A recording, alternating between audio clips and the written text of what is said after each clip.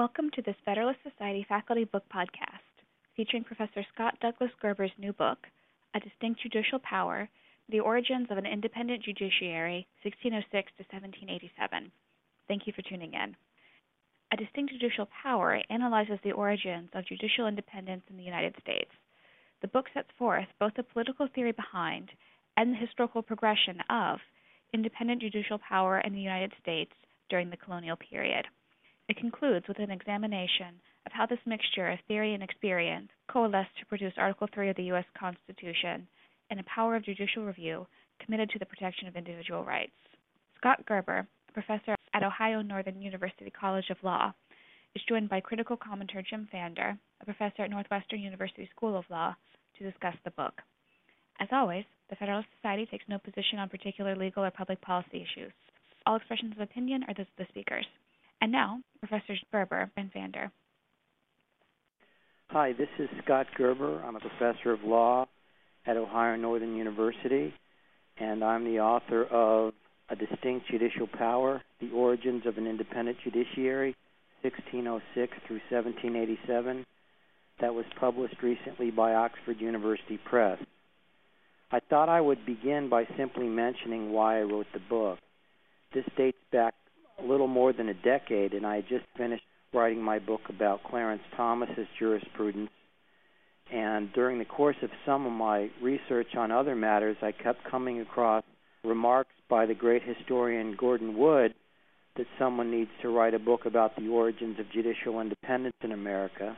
And since that topic, at least as I conceive it, marries three of my intellectual interests, law, history, and political theory, I thought I would give it a try, and the result some 10 years later was A Distinct Judicial Power. In terms of where that title comes from, it comes from John Adams' thoughts on government.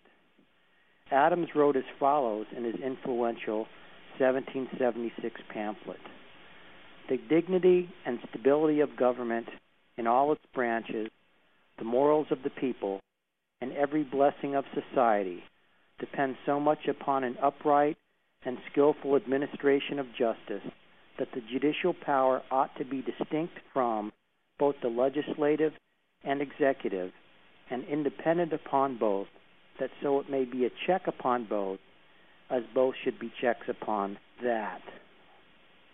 In terms of the content of the book, I break it into three parts. The first part is the political theory on which an independent judiciary was based. My argument is that Adams, who was, in my judgment, the American founding's most sophisticated political theorist, was, of course, not writing on a blank slate. Rather, he was building on centuries of political theorizing about government institutions that preceded him. So, Chapter 1 of the book traces the intellectual origins of a distinct judicial power, from Aristotle's theory of a mixed constitution to Adams's modifications of Montesquieu. It's a complicated story, but one that needed to be told.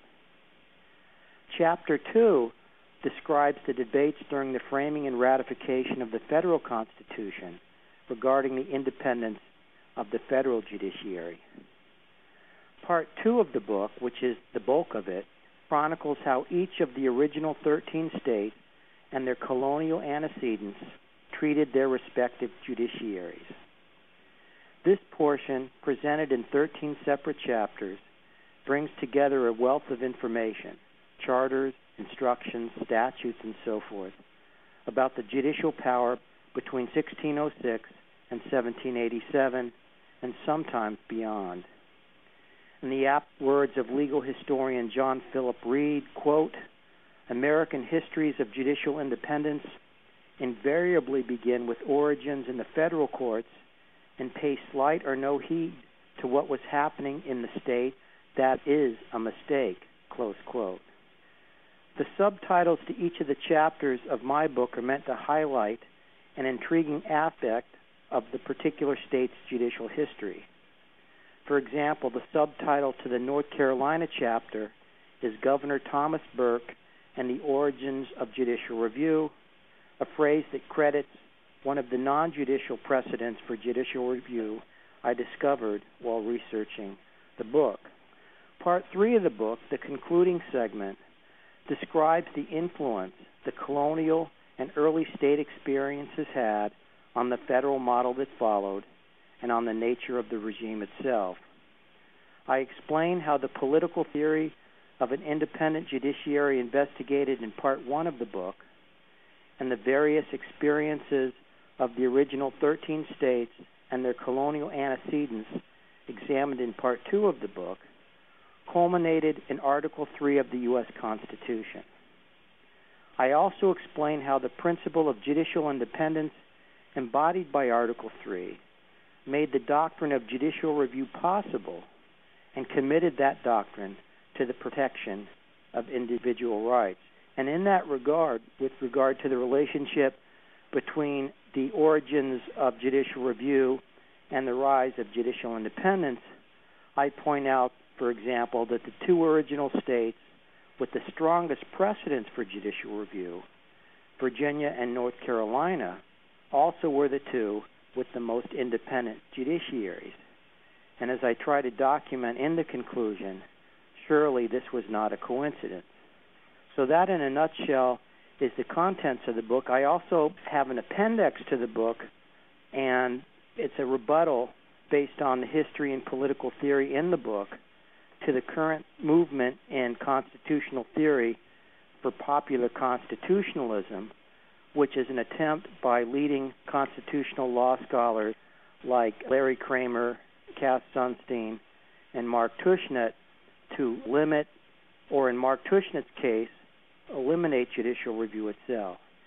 And so the final point or observation I'd like to make are just some lessons that I think can be drawn from the book.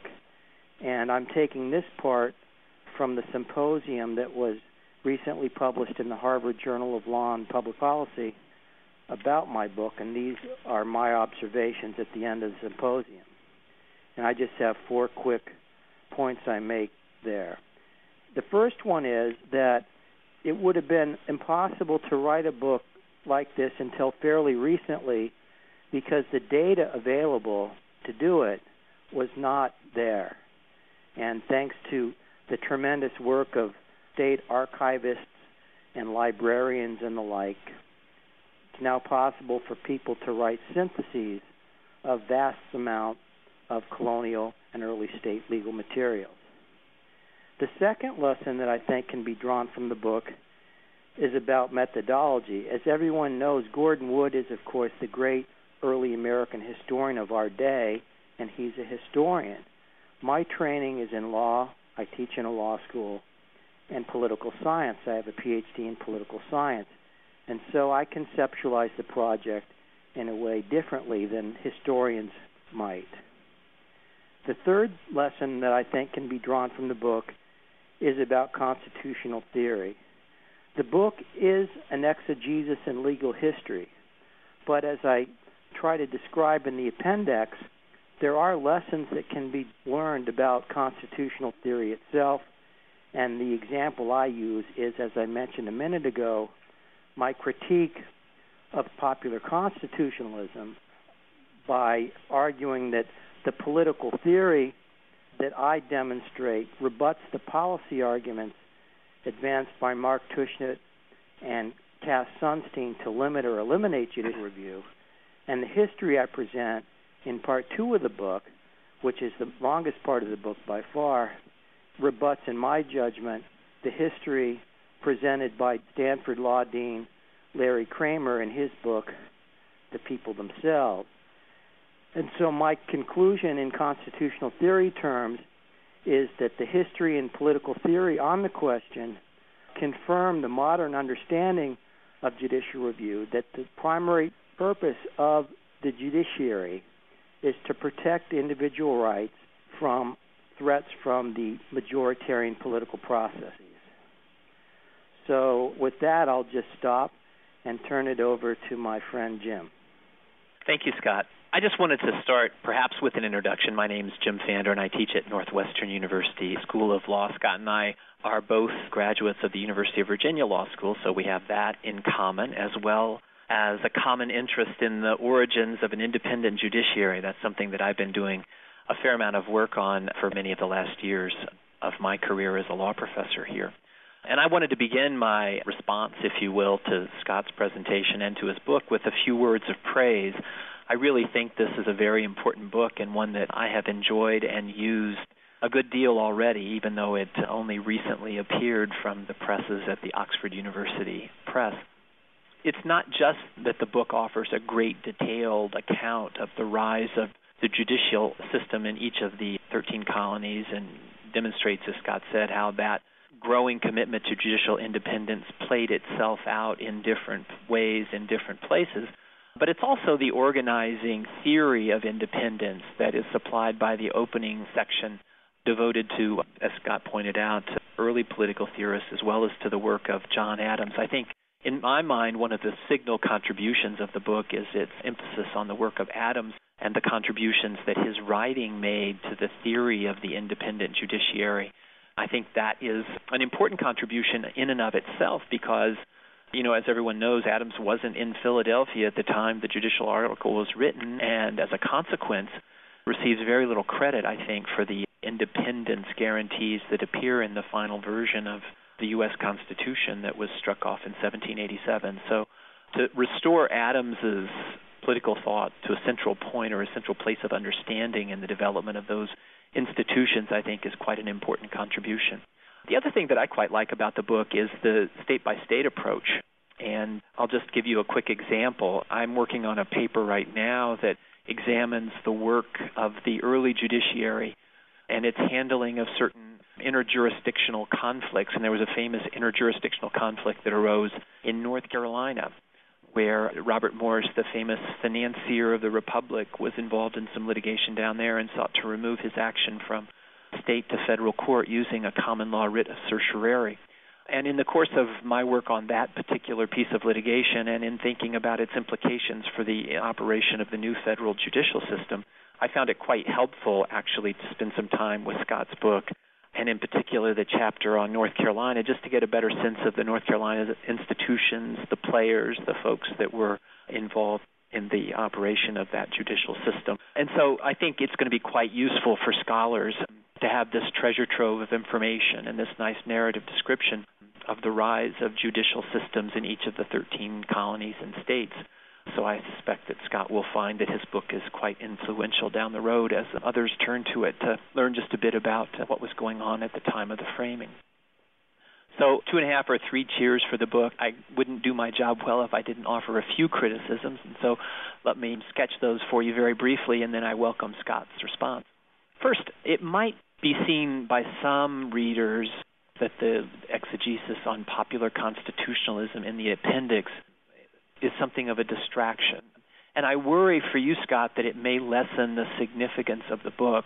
One of the things that I really like about the book is that it seems to be a work of positive political theory and constitutional history, focusing on the rise of independence in each of these 13 colonies. And there's some interesting federalism implications to the emphasis on the independent developments in each of the states, I think, which are noteworthy as well. But to take that body of learning and then to use it as a way to enter the lists, as it were, in the debate over popular constitutionalism is to take on a potentially normative task and to enter into a political debate over constitutional politics as much as anything else that may distract the reader from the genuinely positive historical work that's done earlier on. And I guess my own worry for you, Scott, is that people who have already taken up a side in the debates over popular constitutionalism will find themselves gravitating either towards or away from your work, depending on how they come out on that particular subject. So that's, I guess, my worry for you. I also found myself wondering if the history that you marshal so ably in the earlier section of the book can as readily disprove the idea of popular constitutionalism as the appendix seems to suggest that it can. I'm not sure that an idea as amorphous as popular constitutionalism is one that can be proven or disproven in any event, and I am somewhat suspicious of the whole notion myself, as you probably would guess, based on my work about judicial hierarchy and independence and so forth. To some extent, it may have been a more effective strategy to highlight the areas of historical disagreement than to criticize the works that you target on historical grounds rather than sort of couching your criticism in terms of the overarching idea of popular constitutionalism. Another comment that takes the discussion in a slightly different direction is a comment about the choice of the state-by-state approach. Again, I think that was quite effective, and it contributes a great deal to the book. But we also know that there were efforts to unify, that those efforts were to some extent imposed by the center, by Mother England, as it were, and that those efforts to unify came in a variety of different ways: instructions to governors, decisions by the Privy Council on appeal, directives from the Board of Trade, and so forth. And we also know that late in the 18th century, before independence, but certainly in the latter perhaps half of that century, American law became quite a bit more anglicized because more and more English lawyers were arriving with crates full of books, and any colonial outpost is quite hungry for books. And so I think the arrival of the books and the English practitioners had an effect on the sort of anglicization, if you will, of American law. A number of people have identified that rise of reliance and emphasis on English sources in the later colonial period, and I wonder if the state-by-state approach to the exegesis doesn't tend to slight those more unifying themes, or at least make them a bit less visible to the eye of the reader. Another comment sort of picks up on some of my own work and asks the question whether hierarchy doesn't deserve a larger emphasis in the discussion of the rise of the judiciary. That's obviously something I've been quite interested in, and I perhaps self-interestedly was hoping that I could find more evidence one way or another on the issue of hierarchy in the discussion of the rise of the colonial judiciary. But it strikes me anyway, there's a hierarchy story to tell about judicial independence, and it's really not conceivable to have a truly independent judiciary without a certain hierarchy being introduced into it. And maybe there's a lesson in the experience of Georgia there. The sort of relatively dependent and decentralized Georgian judiciary lacked a unifying head. A unifying head does a lot for a judiciary. It puts a few elite figures who obviously are folks with some political savvy and some political connection at the top of an institution that can lobby and angle for the institution's survival and defense. And it may be that, the rise of judicial review owes something to that, as well as to the various other things that are represented in this very nice discussion of state judicial authority. Those are at least the comments that occurred to me as I was thinking both about Scott's overview and about my own reading of the book. Scott?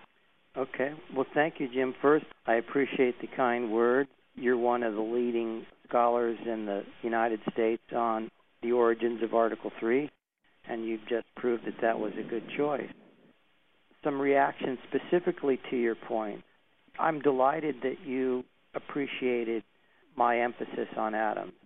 I had no idea what I was going to find when I started the book. Unlike, as you know, law professors tend to have preconceived ideas and then try to write their work to back those up. You don't do that, I don't do that, and I certainly didn't do that with this. I just went where the information led me, and I also benefited along the way, as I mentioned in the acknowledgments, from the input I got from lots of scholars, conferences, and the like. And I'll just mention two in particular, not because the other 32 weren't extremely helpful. They were. But these two had transformative advice. One was Michael Les Benedict at Ohio State. And the first presentation I ever made about the book, and it was then early in its research phase, was to a workshop at Ohio State. And I was trying to resist talking about the origins of judicial review because, as you know, lots of people had written about that. But Michael convinced me that I had to do it. And I'm grateful for that because the conclusion is about that. And just to mention one of the anonymous reviewers at Oxford, that person said there are two primary reasons to publish the book. One, no one had compiled the massive data that I had in one place. Two, no one had ever linked the origins of judicial review to the rise of judicial independence like I did. So I was grateful to Michael's suggestion that I take that on. The other person was Mark Tushnet, who read the entire thing And he had the same reaction to the popular constitutionalism bit that you did. And he said, when he read it, that was actually chapter 1. And Mark said, listen, this is a great work of legal history. Keep it like that. The other bit, move it to an appendix, because there's a different tone and a different purpose to it. And so I took that advice, and luckily for me, one of the other reviewers at Oxford, their one suggestion was he should move chapter 1 to the appendix, and all I had to do with the acquiring editor was mention that I had just finished doing that. And so that was very fortunate for me. I needed to keep it in there because I'm not just a historian. I'm actually a law professor and a political theorist. And so I am in those modern debates. And that's just how I think. And so I left it in. And that also relates to something with regard to the current chapter 1, and that's the chapter on Aristotle through John Adams. I was torn about including that because it's very complicated and quite dense. And that, too, has a different feel than part 2 of the book, which is the bulk of the book, the state-by-state exegeses. I decided to do it, though, after talking to George Athenbilius, the great peer of Gordon Wood, when he said to me, listen, Scott, it's your book. That's how you see the question. Treat it that way. And then luckily for me, Richard Epstein, who along with Gordon Wood and Sandy Levinson gave nice blurbs for the back of the book, said that he really enjoyed that and learned a lot from it. After the book was published, your colleague Steve Calabrese was saying nice things to me about it, and I mentioned that I was always wondering whether I should have put chapter 1 in there, and he said he was glad that I did. So on that one, I think I made the right choice. So on the state-by-state bit, I just want to read something from what I regard as my favorite book in early American law, and that's by George Lee Haskins. 1960 is the publication date, and the title of the book is Law and Authority in Early Massachusetts, A Study in Tradition and Design. And I mention this and quote this in the preface. The beginnings of American law are to be sought in the colonial period, the formative era during which the needs of a new civilization molded traditional ideas and practices into 13 distinct legal systems. The search, however, is neither easy nor simple. The colonies differed greatly in background, in the conditions of settlement, and in the forms of government they adopted. Moreover, the social and political development of each proceeded, for the most part, along different lines. Hence, it is essential that the character and growth of the several colonial legal systems be studied individually and be separately described. And so that's why I did it.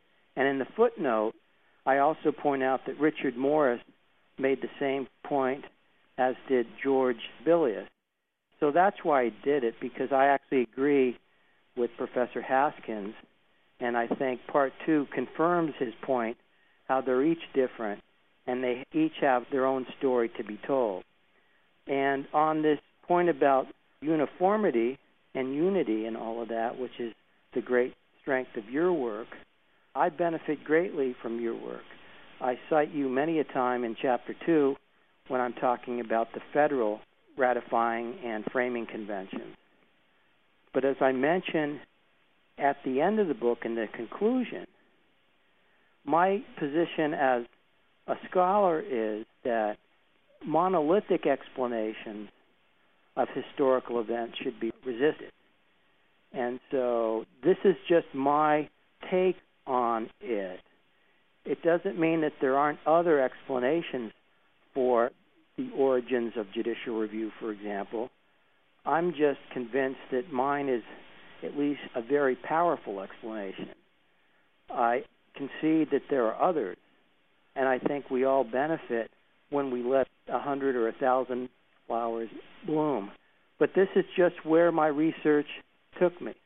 As I said a minute ago, I had no idea where I was going. I had no idea it would take me decades to get there. Gordon Wood did warn me in 1999 when I emailed him about my interest in taking this on, he said it's going to take you a long time. And I've had lunch with him a couple of times since then, and I told him he was right. But the amazing thing for me, and I'll end with this confirms, in my opinion, my state-by-state approach. I never got bored doing it, not once, because each state was so different. Let me just make a comment or two in response, and then we can bring this to a close. The first is that I don't necessarily disagree with the choice of the state-by-state approach. I think there's a great deal to say for it, as I indicated in my own remarks.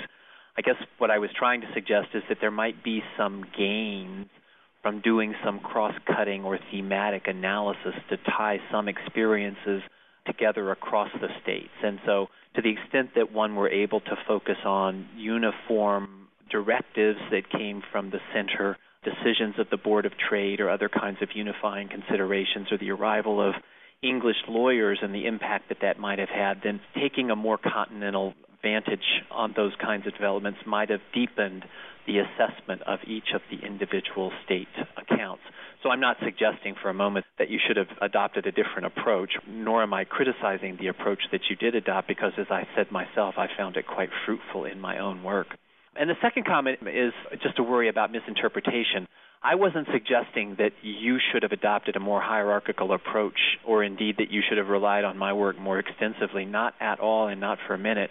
I was only somewhat selfishly hoping that you'd found more evidence for my hierarchical theories in the work that you did.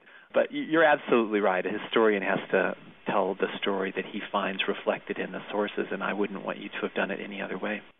Right, and I'll just respond very briefly. My book is a long look at separation of powers theory. So mine's horizontal, not vertical. And my essential point is that judicial independence is the American contribution to separation of powers theory, and that John Adams perfected that contribution, and then early American judges later used their independence to have the institutional security they needed to exercise judicial review, which I characterize as the ultimate expression of judicial independence. So the book is really an exegesis in separation of powers theory. And I think that message comes through very nicely. Thank you, Scott, for the book and for the opportunity to participate. Well, thank you too, Jim. I appreciate it. Thank you for listening to this Faculty Book Podcast. For more podcasts, as well as audio and video of past Federalist Society events, please visit our website at www.federalistsociety.org/multimedia.